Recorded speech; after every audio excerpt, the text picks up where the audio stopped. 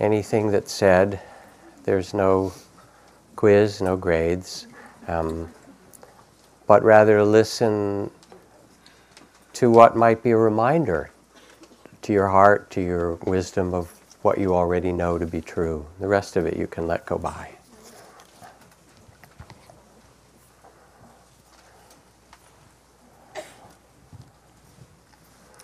So this is Memorial Day weekend, commemoration of the memorial of those who fought in wars and died. And I wanted to start with a poem, actually, and then some stories. And I've got a lot of stories and things to tell. We'll see where it goes. This is a poem by Lawrence Turnauer called The Sleepless Ones. What if all the people who could not sleep at 2 or 3 or 4 in the morning left their houses and went to the parks? What if hundreds, thousands, millions went in their solitude like a stream, and each told their story?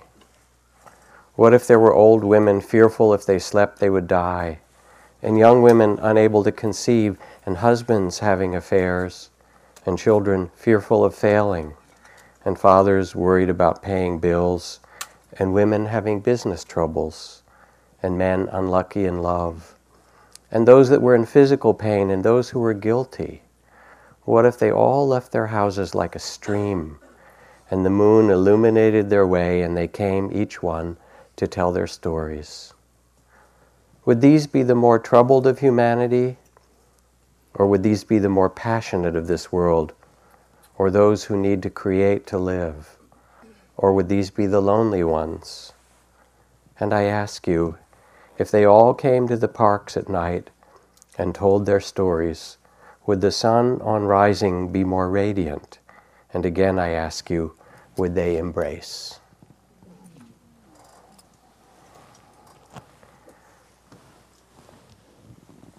And in Memorial Day, we honor those who've given their lives in battles and wars. And if you go to the military cemetery, there are these long rows of identical white stones with names of young people whose lives were cut short like that. So mysterious that we still do this. It's pretty barbaric, really. It is, and it's not to dishonor those who died, but there's something kind of wanting our attention in this as human beings. As General Omar Bradley, who had been the chairman of his Joint Chiefs of Staff, said, we're a nation of nuclear giants and ethical infants. That some things have been developed, marvelously, our technologies, but they haven't stopped continuing war and racism and environmental destruction. The technologies don't do it. I have this cartoon from the New Yorker that shows these two generals striding along the halls of the Pentagon with all their medals and so forth, and one says to the other, "It really shook me, I can tell you. I dreamed the meek inherited the earth."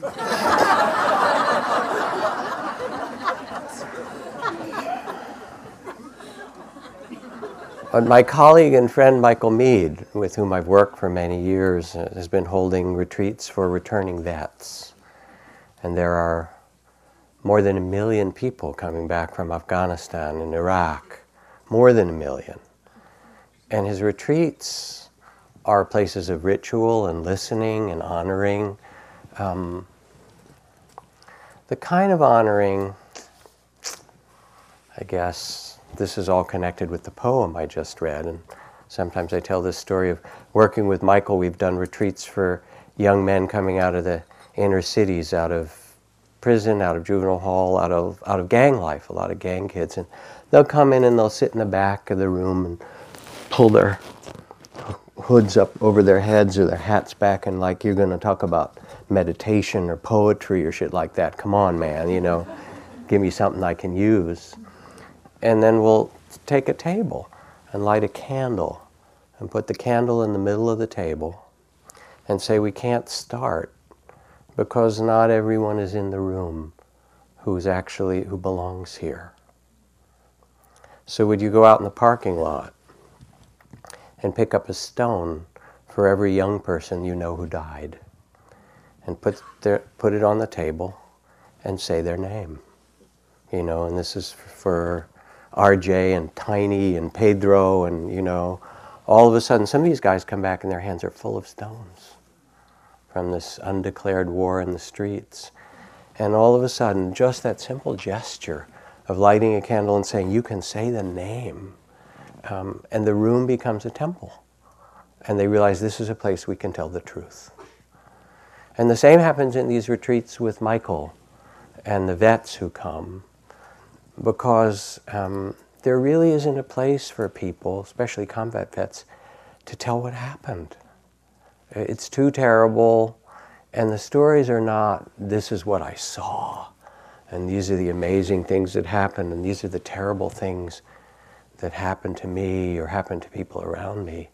Those are hard enough. But the stories that are the hardest ones to tell are, this is what I did. Because those really weigh on the soul of a human being. And you don't know how to tell your family or your children. And you have to have some place to say, this is what I was thrown into and what was asked of me and what I did. So like those sleepless ones who come and tell their stories, there's something so profoundly healing and necessary for us as human beings to listen to one another. And the real question is not the fact that there continues to be the insanity of warfare. Plato said at one point, only the dead know the end of war, which is a rather dire but so far accurate description, isn't it? But what would be a better game than war? Because we do have a competitive impulse in us. We do, and we have that survival place of, different than the people in the next cave or the next tribe or something. It's really early in the nervous system, and it's there. But what would it mean for us to learn that hatred doesn't end by hatred? That by love alone is hatred healed? And what would it mean to listen to one another in a different way? So Marshall Rosenberg at Berkeley, who runs the nonviolent communication in Berkeley, who's developed this whole art of nonviolent communication and has worked in Africa and Asia and Latin America, all around places. Most of the work is just getting people to sit down and listen to each other about what their fears are and what they need.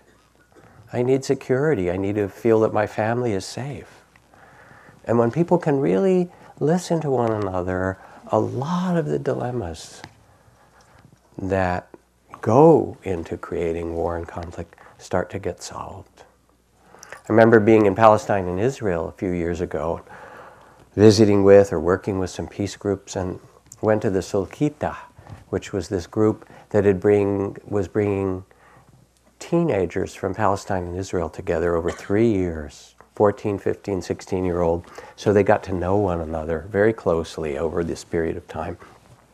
And this was the first time that they'd brought their parents together. And it was in Israel, but they got permits for these Palestinian families to come into Israel.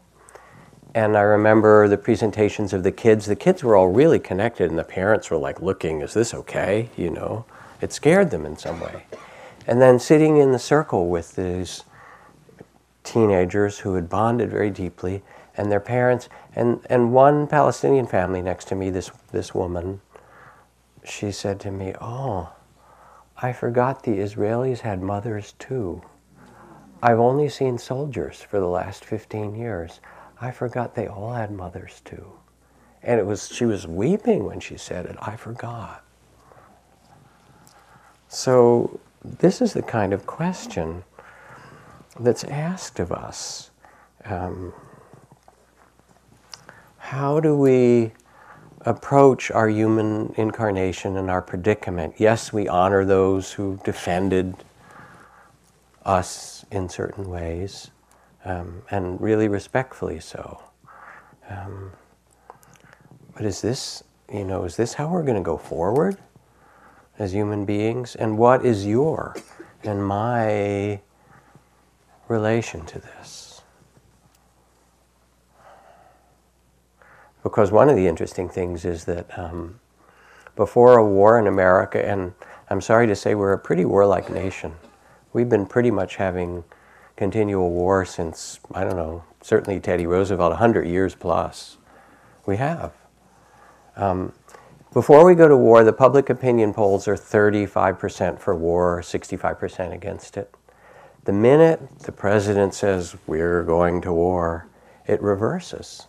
And 85% say, yeah, go get him, or whatever, sort of rally behind it. What is that in us? So I raise these not as a judgment, because it's not them, it's us, in some very deep way. And when you come into meditation, my teacher Ajahn Chah called meditation stopping the war. Take a cup of tea and stop the war. You know, there's so many things we're in battle with, and battle with how things should be, and how other people should be, and the way the world should be. And it's finally you take your seat and you stop the war with yourself, with your own mind and heart, and then you find a way to stop the war with others. Does that make sense to you?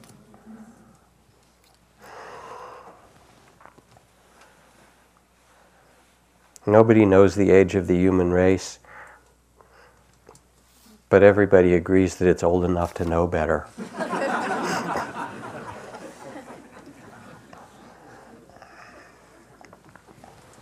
Martin Luther King. Where are you, Martin?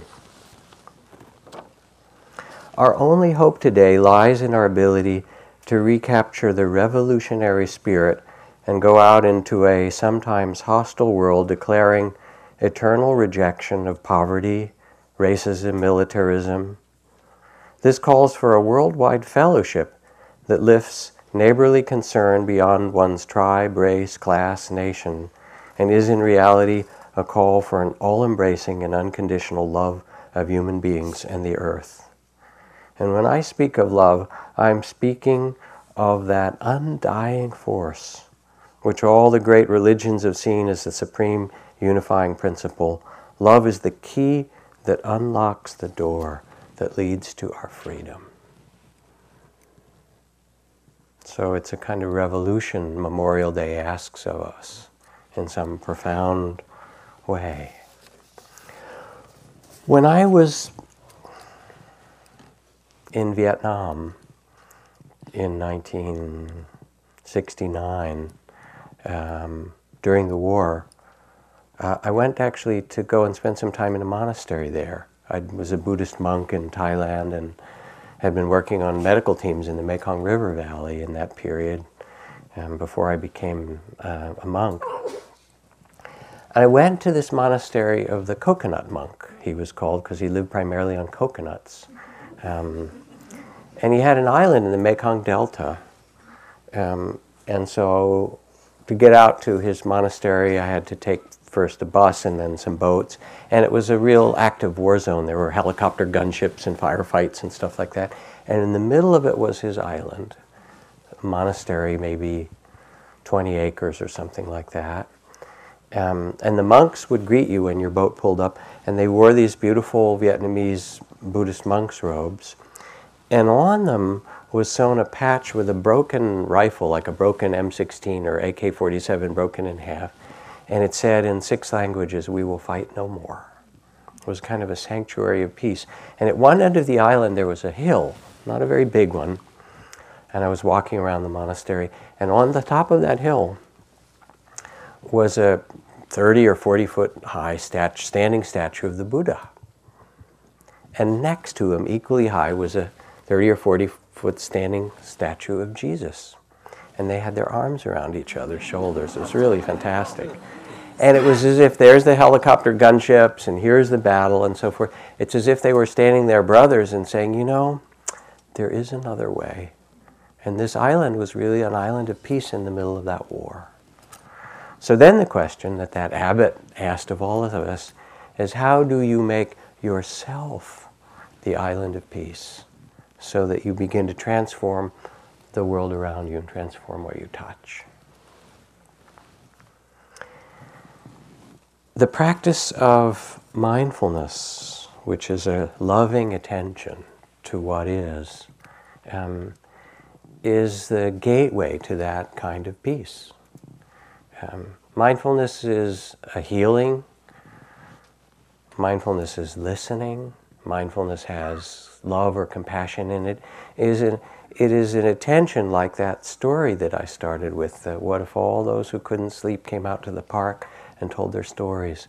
What if the vets came home and not only do they tell the stories to one another, but at the end of these vet retreats, then, we had one in Mill Valley a few weeks ago,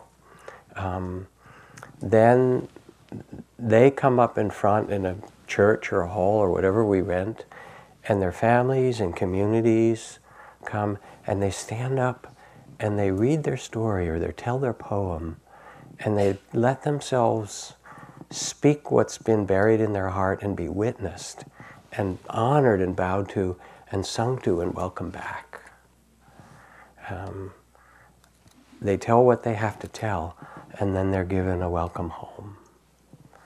So there's something so profound about listening to one another in a deep way, or listening to ourselves, which is what mindfulness is.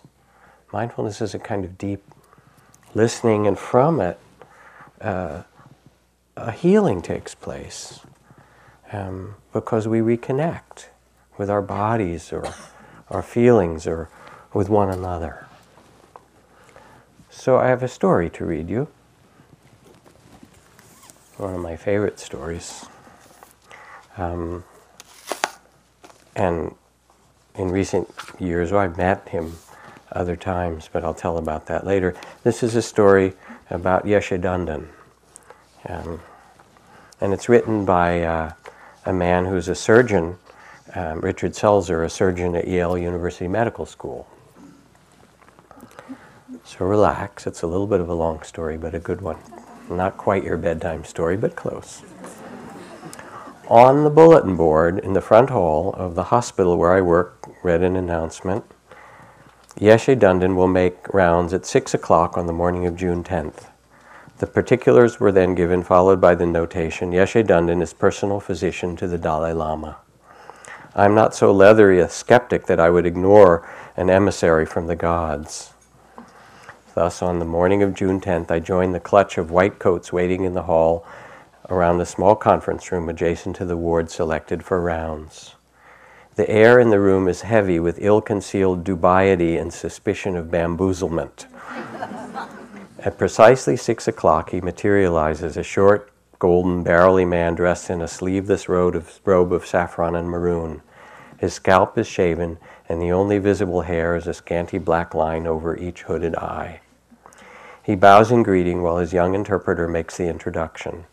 Yeshe Dundan, we are told, will examine a patient selected by a member of the staff.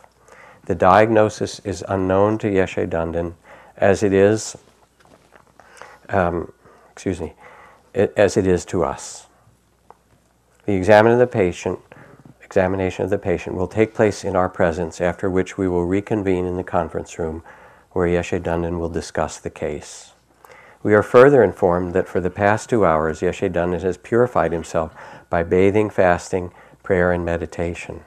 I, having breakfasted well and rushed to the hospital, given no thought to my soul, glance furtively at my fellow doctors. Suddenly we seem a rather soiled and uncouth lot. The patient had been awakened early and told that she was to be examined by a foreign doctor, and had been asked to produce a fresh specimen of urine. So when we entered her room, the woman showed no surprise. She had long ago taken on that mixture of compliance and resignation that is the face of chronic illness. This was to be but another in an endless series of tests and examinations. Yeshe Dundan steps to the bedside while the rest stand apart, watching. For a long time he gazes at the woman, favoring no part of her body with his eyes, but seeming to fix his glance at a place just above her supine form. I too study her. No physical sign or obvious symptom give a clue to the nature of her disease. At last he takes her hand, raising it in both of his own, and now he bends over the bed in a kind of crouching stance, his head drawn into the collar of his robe. His eyes are closed as he feels for her pulse.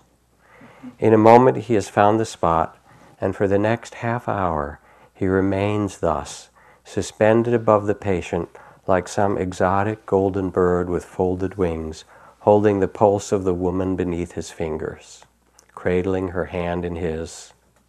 All the power of the man seems to have been drawn down to this one purpose as if a ritual. And from the foot of the bed where I stand, it's as though he and the patient have entered a special place of apartness across which no violation is possible. After a moment, the woman rests her head back on the pillow. From time to time, she raises her head to look at the strange figure above her, then sinks back once more. I can't see their hands joined in a correspondence that is exclusive, intimate, his fingertips receiving the voice of her sick body through the rhythm and throb she offers at her wrist. And all at once I am envious, not of him, not of Yeshe Dandan for his gift of beauty and holiness, but of her. I want to be held like that, touched so, received. And I know that I, who have palpated thousands of pulses, have not felt a single one. At last Yeshe Dandan straightens, gently places the woman's hand upon the bed and steps back. The interpreter produces a small wooden bowl and 2 sticks. Yeshe Dandan pours a portion of the urine specimen into the bowl and proceeds to whip the liquid with 2 sticks for several minutes until a foam is raised. Then, bowing above the bowl, he inhales the odor 3 times, sets the bowl down and turns to leave. All the while he's not uttered a single word. As he nears the door, the woman raises her head and calls out to him in a voice at once urgent and serene, "Thank you, doctor, thank you," and touches with her other hand the place he had held on her wrist as though to recapture something that had visited there.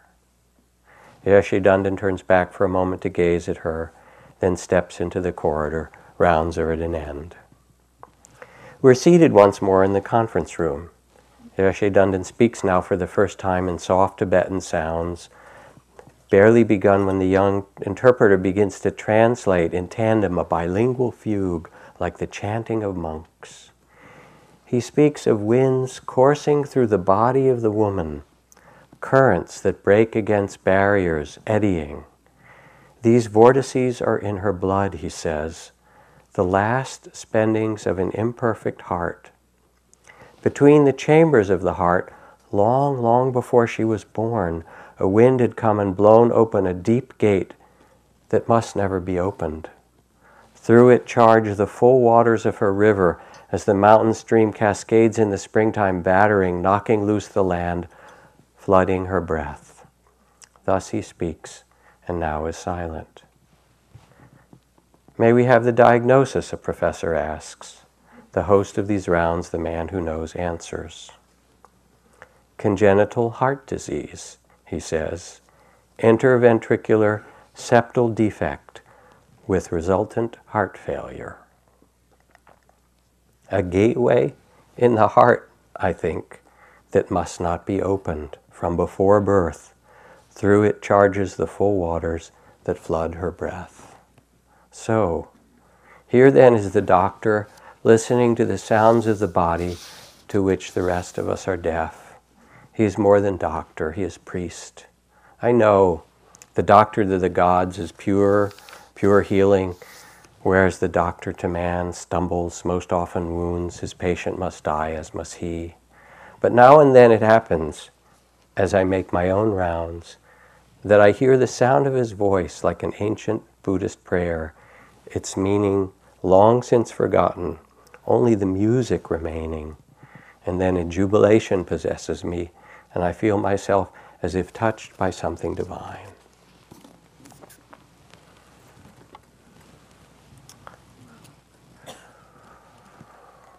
So there is something about attention, whether it's to one another in conversation, to the needs of one another that Marshall Rosenberg is teaching in nonviolent communication between warring groups of religious or tribal or political factions, or even the attention we give to ourselves, to our own bodies. to our feelings and hearts to our mind, that in the deep listening itself is healing. Because as I said when we started the evening, meditation isn't so much a self-improvement project. Most of you know that passage I read from the novelist Florida Scott Maxwell, where she writes, no matter how old a mother is, she looks at her middle-aged children for signs of improvement. You know, we internalize that somehow and think, all right, now I'll make myself better. But the real depth of meditation, and it doesn't take a long time, it's coming and sitting and finding your breath and beginning to pay attention, is that of listening. Listening to what's actually so in the reality of the present and in the mystery of this human incarnation, which you're in and kind of forget that you kind of got this weird body that somehow you got born into for a while. But only for a while, remember. You rent it, and you have to return it. It's like Avis or Hertz, right? You can insure it, but still, you got to return it at some point. And when you do learn to listen, there opens in you a mysterious and wonderful capacity. And it's the capacity that we have to be present for the whole, well, what Zorba called the whole catastrophe. The whole, joy and sorrow and tainted glory of humanity that make up our life. Because if we can't be present for it, for ourselves, one another, then we run around and, distract ourselves. And we're a great distraction culture, if not an addicted society, as some people say, Go online, turn on the television, eat something, do anything but actually be with yourself, with your longings and your love and your creativity and your loneliness and your fears and your hopes. So there's something profoundly demanding and at the same time revolutionary about listening and being present. I remember sitting with my sister-in-law, Esther, in the last years of her chemo treatment for breast cancer before she died. And she talked about how it was, she would go and get her chemo and it felt like fire was being put into her body and it was like hell. And we sat together for a time and I had her close her eyes and feel all of that and said, let's work with it as a practice. She was a practitioner. And let yourself feel it and let the fire just pour through your body. And without any resistance, and she said, oh, pain. And I said, let the pain pour through your body. And it did. And she sat and let it all pour through. And she said, it's changing. I said, tell me how it's changing. She said, somehow at first I resisted it like it was going to kill me. And now it feels like it's a purification, something I have to go through that's cleansing every part of my body. And she sat, and all of a sudden she said, it's changing color. It's turning into this green, luminous light that's pouring through me. And I realized whether I live or die, that I have this life that wants to live through me. And I'm going to live every day of it that I have. And it was so beautiful because the suffering that she was in somehow changed by her willingness to open to it. You understand? So mindfulness, says Thich Nhat Hanh, translating the teachings of the Buddha, is the most wonderful way for beings to realize purification, overcome directly grief and sorrow, end pain and anxiety, travel the path of compassion and liberation, realize healing and awakening. And this is the establishment of mindfulness of the body, of feelings, of the mind, of relations with one another, of the dance of life, of the Dharma.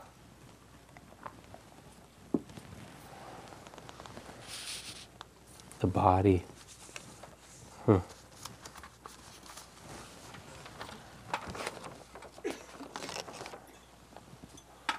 Especially in this time of managed care, more emphasis seems to be placed on the quick amelioration of symptoms, short-term work, and privatized profit-making clinics then upon the lovely and mysterious alchemy that comprises the healing chords between and within people, the chords that soothe our terrors and help us to be whole. And so there's something about attention that brings healing and respect into the body.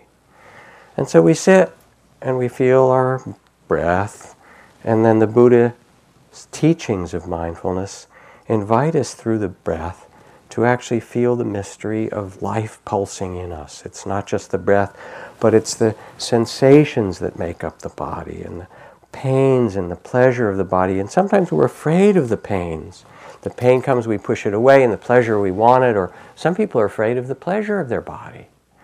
And what does it mean to sit with respect for your body?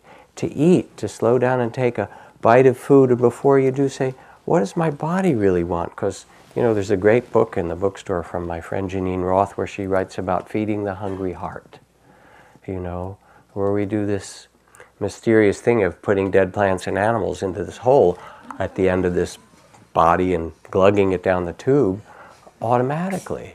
It's so bizarre, right? But what if you paid attention more carefully? What does the body want? When is it hungry? What would serve us? Or you sit quietly and you're minding your own business and you're feeling your breath and your shoulders hurt. Your back starts to hurt and your jaw feels tight. Think, am I meditating wrong? No. It's your body saying, hey, remember me? You've been running me around all this time and now I'm exhausted. Or all the time that you get tight, you tighten your jaw, you squeeze your shoulders, you know. And now that you're finally sitting and listening to me, I'm saying, here it is. Bring your attention to me, to this body, and let things soften and open and release and be held in a kind attention in a different way. How do you touch your body? What do you do with it? I interviewed all these spiritual teachers some years ago for this book, After the Ecstasy, the Laundry, and I remember interviewing this one well-known Catholic meditation teacher who'd been a priest, and he said, I came from a poor white family where we drank and lived hard. The men treated the body like a truck that you used and ignored. In the church, it was worse. I hated to deal with my body. That poem from Eduardo Galeano where he writes, the church says the body is a sin. Science says the body is a machine. The marketplace says body is a good business. And the body says, I am a fiesta. But the church, it got worse. The church hated the body, and I hated to deal with it. So I lived on coffee and then on scotch. And gradually, as I looked at the simple people who came to talk to me and saw how many tortured bodies there were, as well as tortured souls, my faith got past all that junk about sin and body and church, and my practice became, do not torment yourself or others. Do not escalate the pain. I began to teach it to others. It turned to a practice of gratitude. I get up in the morning, and the care for my body is where I start. It's poignant how simple love begins. So it's really the first foundation of mindfulness and of healing. Not that you're supposed to do anything in particular, but that there's a gift of your human body. And it asks for attention, and in attending to it, there comes a kind of fearlessness, because you can feel the measure of pain and the measure of love and joy and all the things that are in you, and value it and treasure it and be unafraid of it in some way.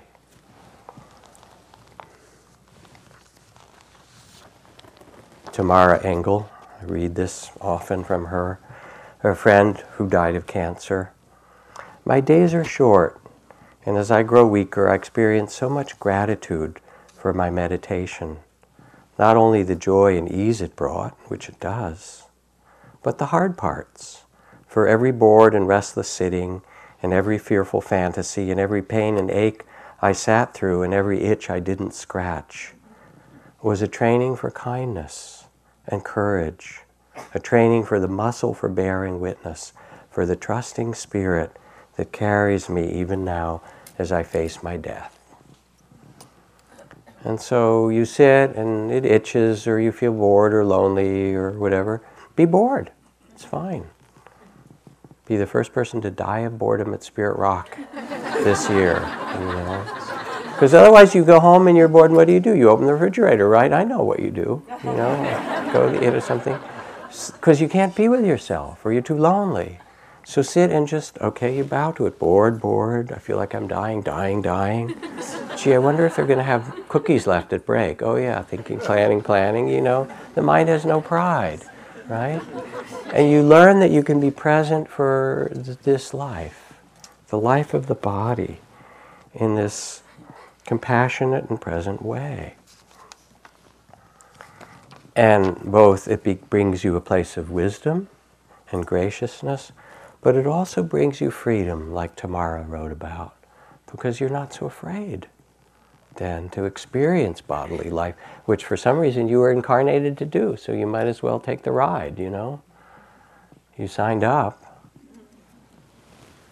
And as you come in touch with your own body, it opens a kind of gateway to love. My good friend Frank Ostaseski, who started the Zen Center Hospice, he was asked to help Bill Moyers a few years ago when Bill did a television series called On Our Own Terms about hospice work and people dying at home. And Bill was worried because the young camera crew, the lighting people, makeup, you know, the sound people and so forth, they were mostly young folks who'd never been around people who were dying. And it's such a mysterious thing to be.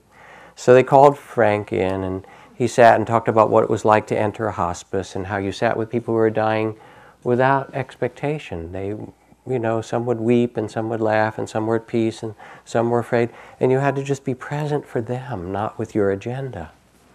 And he talked about it and what it meant to be in the face of that mystery. And then he passed out photos, these beautiful 10 by 12 black and white photos that a great photographer had taken at the hospice of people who were dying there, who had died. And he gave one to each person, talked a little about each person to them, gave their name, and said, look at this person as if you were going to be sitting with them. And they did for a while. And then he asked them to pass the pictures to the right so that others could see the photos. And nobody wanted to pass their picture on because they'd already fallen in love with the person in that picture. They'd looked into their eyes because they were those kind of pictures where people have those deep eyes of presence. And all it took was just to sit with that kind of presence, realize, oh, this is another human being. So when we learn to be mindful of the body and care for it, we also connect with the love that we have for ourselves, for one another, and the love for the world, because it's not just our body, but our body's made of the body of the earth. You know, and every strawberry we eat or piece of lettuce was picked by somebody with a bandana on and kneeling in the hot sun and driven by a trucker and, you know, watered by the water that comes down from Hetchy Reservoir or, you know, the Central Canal or Peripheral Canal, whatever it is, and, you know, the earth that was churned by the earthworms and the ants and the rain that we get in the winters in California, and it's all in that bite of strawberry. And when you begin to pay attention then, it's not just your own body, but it's the body of the earth that you feel and sense. Rachel Carlson, one of the original environmentalists, she writes, if I had influence with the good fairy who presides over the birth of all children, I should ask one thing, that her gift to each child in the world would be a sense of wonder so indestructible it would last throughout their life. So to listen to the trees or the stream or the salmon or, you know, to the news and see what is happening to the frogs of the earth or the whales or whatever it is, and not just the signature species, but really to the earth that we live on. That too is your body. And it's not overwhelming or, terrifying. Those things come. But my friend Wes Nisker went up and did an interview recently with Gary Snyder, the great poet and environmentalist from back in the, in the 60s, or the last half a century, talking about the fate of the earth and the forests and whales and so forth. And he said, Gary, who's now like 84 or 85, what advice do you have for people, with the kind of environmental dilemmas that we live with now and the earth? And the first thing Gary said is, don't feel guilty. Don't feel guilty, because that doesn't help. Instead, he said, love the earth. Go walk in the forest, go, walk by the ocean. Care for it because it's your garden. It's not about guilt, it's about joy, it's about celebration, it's about listening to it. Does this make sense? And that frees you. And in the same way that you can listen to the body, mindfulness of the breath and body and the earth body, so there is a healing that comes in mindfulness of feelings and emotions. The most difficult part of the sorcerer's way, writes Don Juan and Carlos Castaneda, is to realize that the world is a feeling. Well, there's a kind of mysterious statement, huh? I'll let you meditate on that for a while. But Justice William O. Douglas put it this way. He said that it's at the Supreme Court level where I work. He said 90% of our decisions are made on the basis of feelings. The other 10% is the rational mind that's used to justify our feelings in those decisions. That's the way it works, isn't it? Feelings lead us in some profound fashion. And of course, we have this bizarre thing happening in our culture. I was talking to a friend who lives in Buenos Aires, and she said, I come here, and almost everybody I know, she's, in her maybe late 50s, she said, almost all the women I know, most of the men I know, they're all on antidepressants. They're all taking some kind of medication. Not all, but an awful lot of them. She said, it's really strange. And here's the Wall Street Journal, not many months ago, so young and so many pills. And it talks about how a third of kids in the U.S. are taking prescription medication on a regular basis for ADHD and antidepressants, antipsychotics, asthma medication, antihypertensives, sleep aids, and it just lists the numbers. That's crazy. So what does it mean to actually feel? It's hard to feel in some ways because there are things that we then have to bear. And to begin to pay attention instead of taking an antidepressant. Rilke, the great poet, was depressed and couldn't write for almost a year. He had writer's block and he was depressed, and he went to visit his friend Rodin in Paris, who was a great sculptor, another famous artist of this era, and said, what should I do? What should I do? And Rodin said, I can help you cure your depression.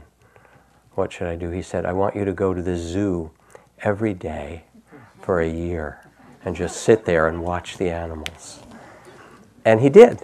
And Rilke went to the zoo, and after about 6 months, he started to write this extraordinary series of poems about the leopard and the monkey and things, because what happened is he became, again, connected with the mystery of life.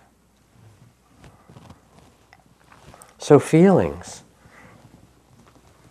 We don't even know what we feel very often. I have a list somewhere, I copied part of it, of 500 feelings.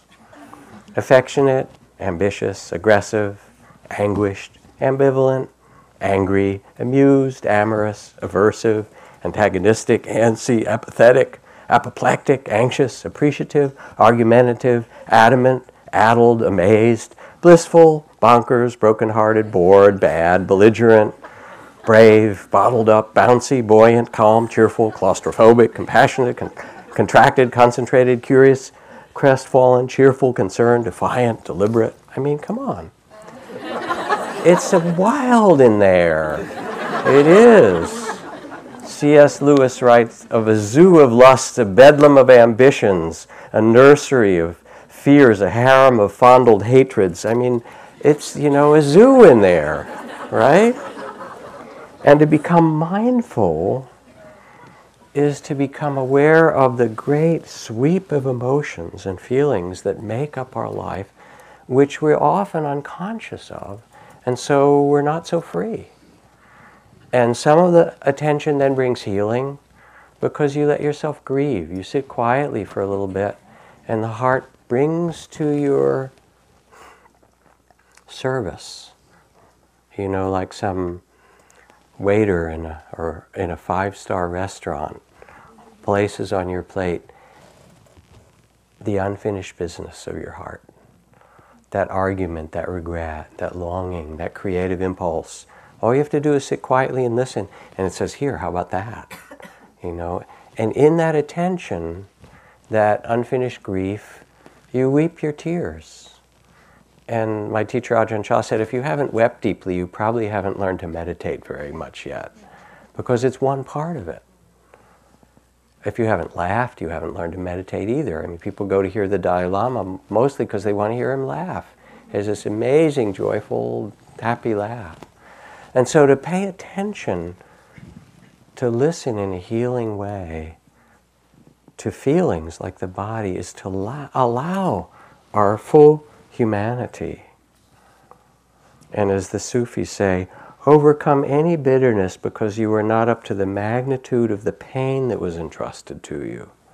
Like the mother of the world who carries the sorrows of the world in her heart, you are sharing a certain measure of that cosmic pain and are called upon to meet it in compassion and joy instead of self-pity. And so you get to be with what's difficult and also what's beautiful, your longings, your creativity, your love. All of that. And meditation makes space for it. The Buddha said, if you put a spoonful of salt in a cup of water, it tastes salty. But if you put that same spoonful of salt in a lake, the water is pure and clear again. Make your mind like the lake or the sky that can allow the tears and the joy and the fear and confusion and all of that, as if you can bow to it. We did tonight, yes, this too. And you sit like the Bodhisattva of compassion and the Buddha and say yes, and then you have a kind of freedom to decide which feelings to act on and what to respond to. The heart becomes free. Or the healing of the mind. I mean, we have so many stories that we tell. The mind is basically a storytelling, what would you call it? Storytelling instrument? That's being charitable. It's actually more, as I like to say, like you're in a Motel 6 room late at night and the TV is stuck on some, shopping channel with reruns, right? And the remote doesn't work and you can't turn it off because 95% of your thoughts are reruns. Notice it. You have thought those suckers before, right? And they keep coming back.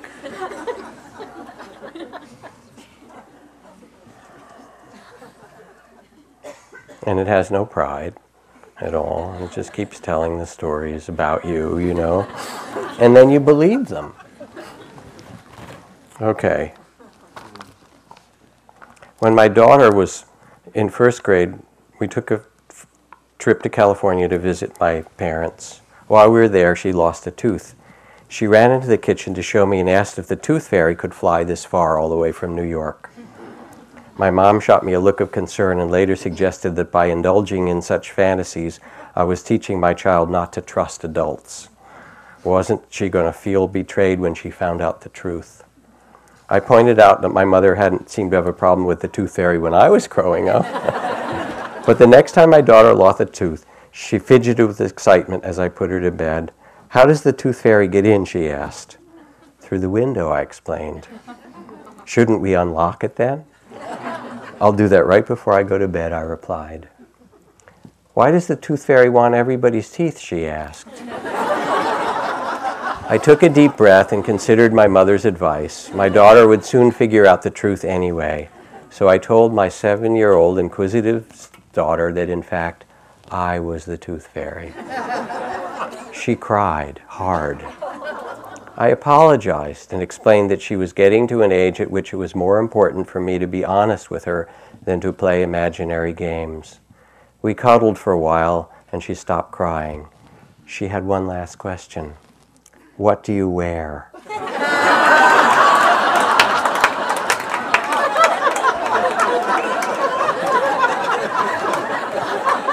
Isn't that great? I mean, this is how we live. The mind is an instrument of imagination. And it's fabulous and it's beautiful. But also, as the Buddha said, who is your enemy? The mind is your enemy. No one can harm you more than your own mind, unaware. Who is your friend? Mind is your friend. No one can help you more than your own mind, conscious, mindful, compassionate. Not even your closest friend or your loving family.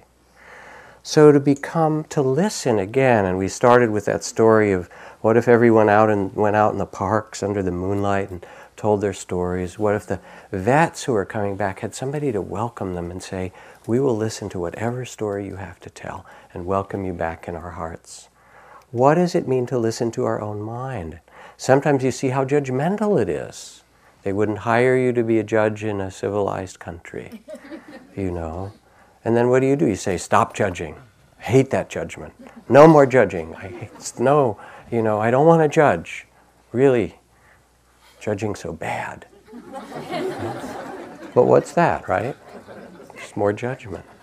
So you just bow and you say, oh, judging mind, thank you for your opinion, you know. Thank you for that. Or you see the lusting mind, or the joyful mind, or the contracted mind, or the expansive mind. And then there's an amazing thing that happens. When you go and look in the mirror, you notice you've aged, right? Come on, it's true, right?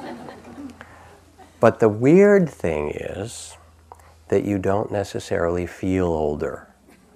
And that's because it's only your body that's aged. But that awareness that's looking is saying, lost some more fur here and a little grayer there, you know, drooping over there, whatever you're noticing, right? But you know when you look in the mirror in that mysterious moment of looking that the body isn't who you are. Who you are is the witnessing, is the consciousness itself. Who do you think was born into this body? Who do you think will leave it if you have the honor of being with someone in a conscious death? There's that moment when they're there with you and then they take their last breath and spirit is gone.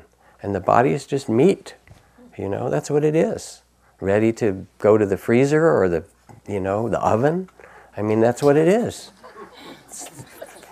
One of my Zen master teachers used to say, you know, if you were worried about things, he said, don't worry, soon dead, is what he would say. You know, get with it, right? It's mysterious. So do you take your thoughts seriously? I hope not. You know, the healing that comes is to listen to the mind, and then you can choose, these are healthy thoughts. These are thoughts worth using, because the mind is a beautiful instrument. It's a terrible master, but a good servant. So you don't need most of them. You could go with 5% of it, and there'd be plenty to do the things you need to do. But to be able to become the witness, the loving witness of body, of feelings, of the thoughts themselves, is really what meditation trains you to do. And then you find a place that's liberated and spacious and compassionate. Because all that programming is in there. You know, and some of it's healthy and some of it's painful. And you can just see it. I mean, and you have all these identities that come, all these stories about who you are. And instead, you rest in the timeless. Instead of resting in the stories about things, you're actually here in the present with this person and that one and that tree and that dog and that, sunset. Because that's all you have, is the mysterious present, ever. This is it. And you can either be awake or asleep. And to listen then brings healing and connection and beauty and more suffering. but you do it with some panache, some dignity. You do, because if you look at people you respect, Nelson Mandela walking out of 27 years of prison, or Aung San Suu Kyi, 17 years of house arrest, coming out with such graciousness and dignity, that spirit is in you.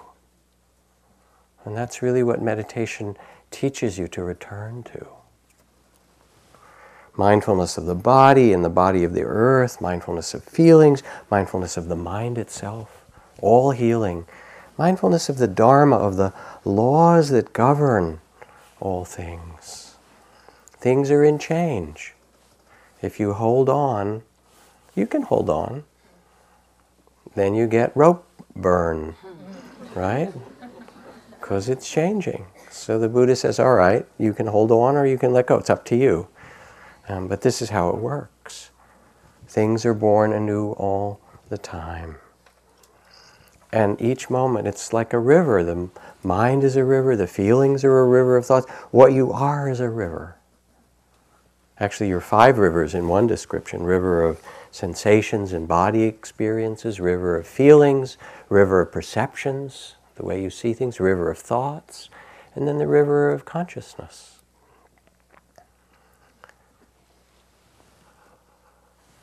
So to see wisely, you begin to see through the kind of fear and security and holding on, and realize that you can relax. It's called the wisdom of insecurity. My teacher Ajahn Chah used to ask us different kind of questions, or people would come and lay out their dilemmas for him and say, what should I do? And he would often kind of lean back and smile and say, it's uncertain, isn't it? Say, well, what about wisdom? And he'd say, that's uncertain, isn't it? What about enlightenment? It's uncertain, isn't it? And he loved that word, uncertain. He said, as you get wiser, you get more uncertain. How's that? You get more comfortable with uncertainty, because it's true. And in the mindfulness of Dharma, of the way things are ever changing, you can't possess them. You can care for them and treasure them and own them in the way you own a car. You rent it, you care for your body, but you don't really own anything. You can love it. But if you have children and you try and possess them, see if they like it. Give your program how they're supposed to be and control them. They don't like it very much. They want to be loved, dedicated to, or a lover, or a partner, or a plot of land, or a part of the earth. That's called dedication and care and attention. But it's not holding on. And so you learn as you see the laws of life, the wisdom and compassion that sees this is human incarnation. And how do we live from our Buddha knowing, from this place of spaciousness, of gracious attention, of a healing that only compassion and forgiveness can bring, and love. And there's this kind of freedom that comes when we do it. A poem from William Stafford, great American poet. He writes, "This is the field where the battle did not happen, where the unknown soldier did not die. This is the field where grass joined hands, where no monument stands, and the only heroic thing is the sky. Birds fly here without any sound, unfolding their wings across the open. No people killed or were killed on this ground, hallowed by neglect and an air so tame that people celebrate it by forgetting its name." William Stafford was one of our great poets, was a conscientious objector in World War II. Grew up partly Native American, and he said, I will not go to war. I will not do it. And so this is the honoring of Memorial Day. This is the field where the battle didn't happen, where no one died. Imagine that. And somehow to make yourself that field. Because in each of us is a longing for wholeness and connection and finding a way not to be in battle with the world, but to move with graciousness, to live as the Buddha that you are, as the one who knows, as the wise one that you carry, To meditate is an invitation to come back to that, to remember it each day, to find your center and your forgiveness and your compassion, and to bring it to the world that so deeply needs it. And as Zen Master Thich Nhat Hanh said, when the crowded Vietnamese refugee boats met with storms or pirates, if everyone panicked, all would be lost. But if even one person on the boat remained calm and centered, it was enough. It showed the way for everyone to survive. And I recite this often because it captures something so simple and true. You are that person on the boat. I mean, this is your boat, baby. It is. And you get to be that person. And it's a blessing. It's a blessing. And do that which nourishes that centeredness and that stillness and that compassion and that steadiness and the gracious heart that you have. So let's sit for a moment.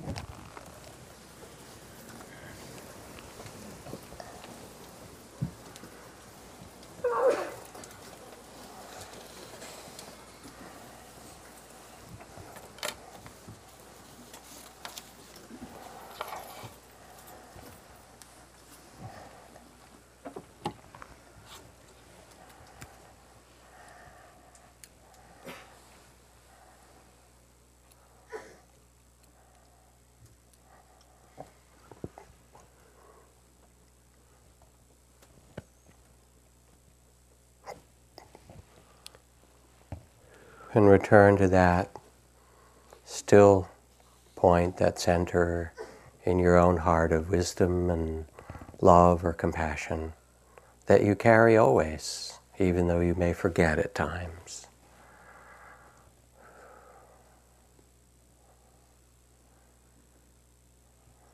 And let it be a candle that you carry into the world.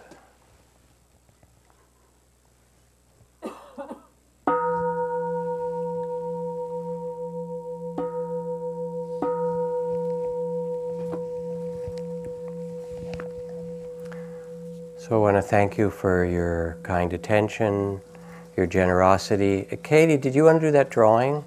Are you here? Maybe not. Oh yeah, she's rushing in. Okay, it got really warm in here too. But we need to turn on the fan. Are the skylights open? Yeah. Thank you for listening. To learn how you can support the teachers and Dharma Seed, please visit dharmaseed.org/donate.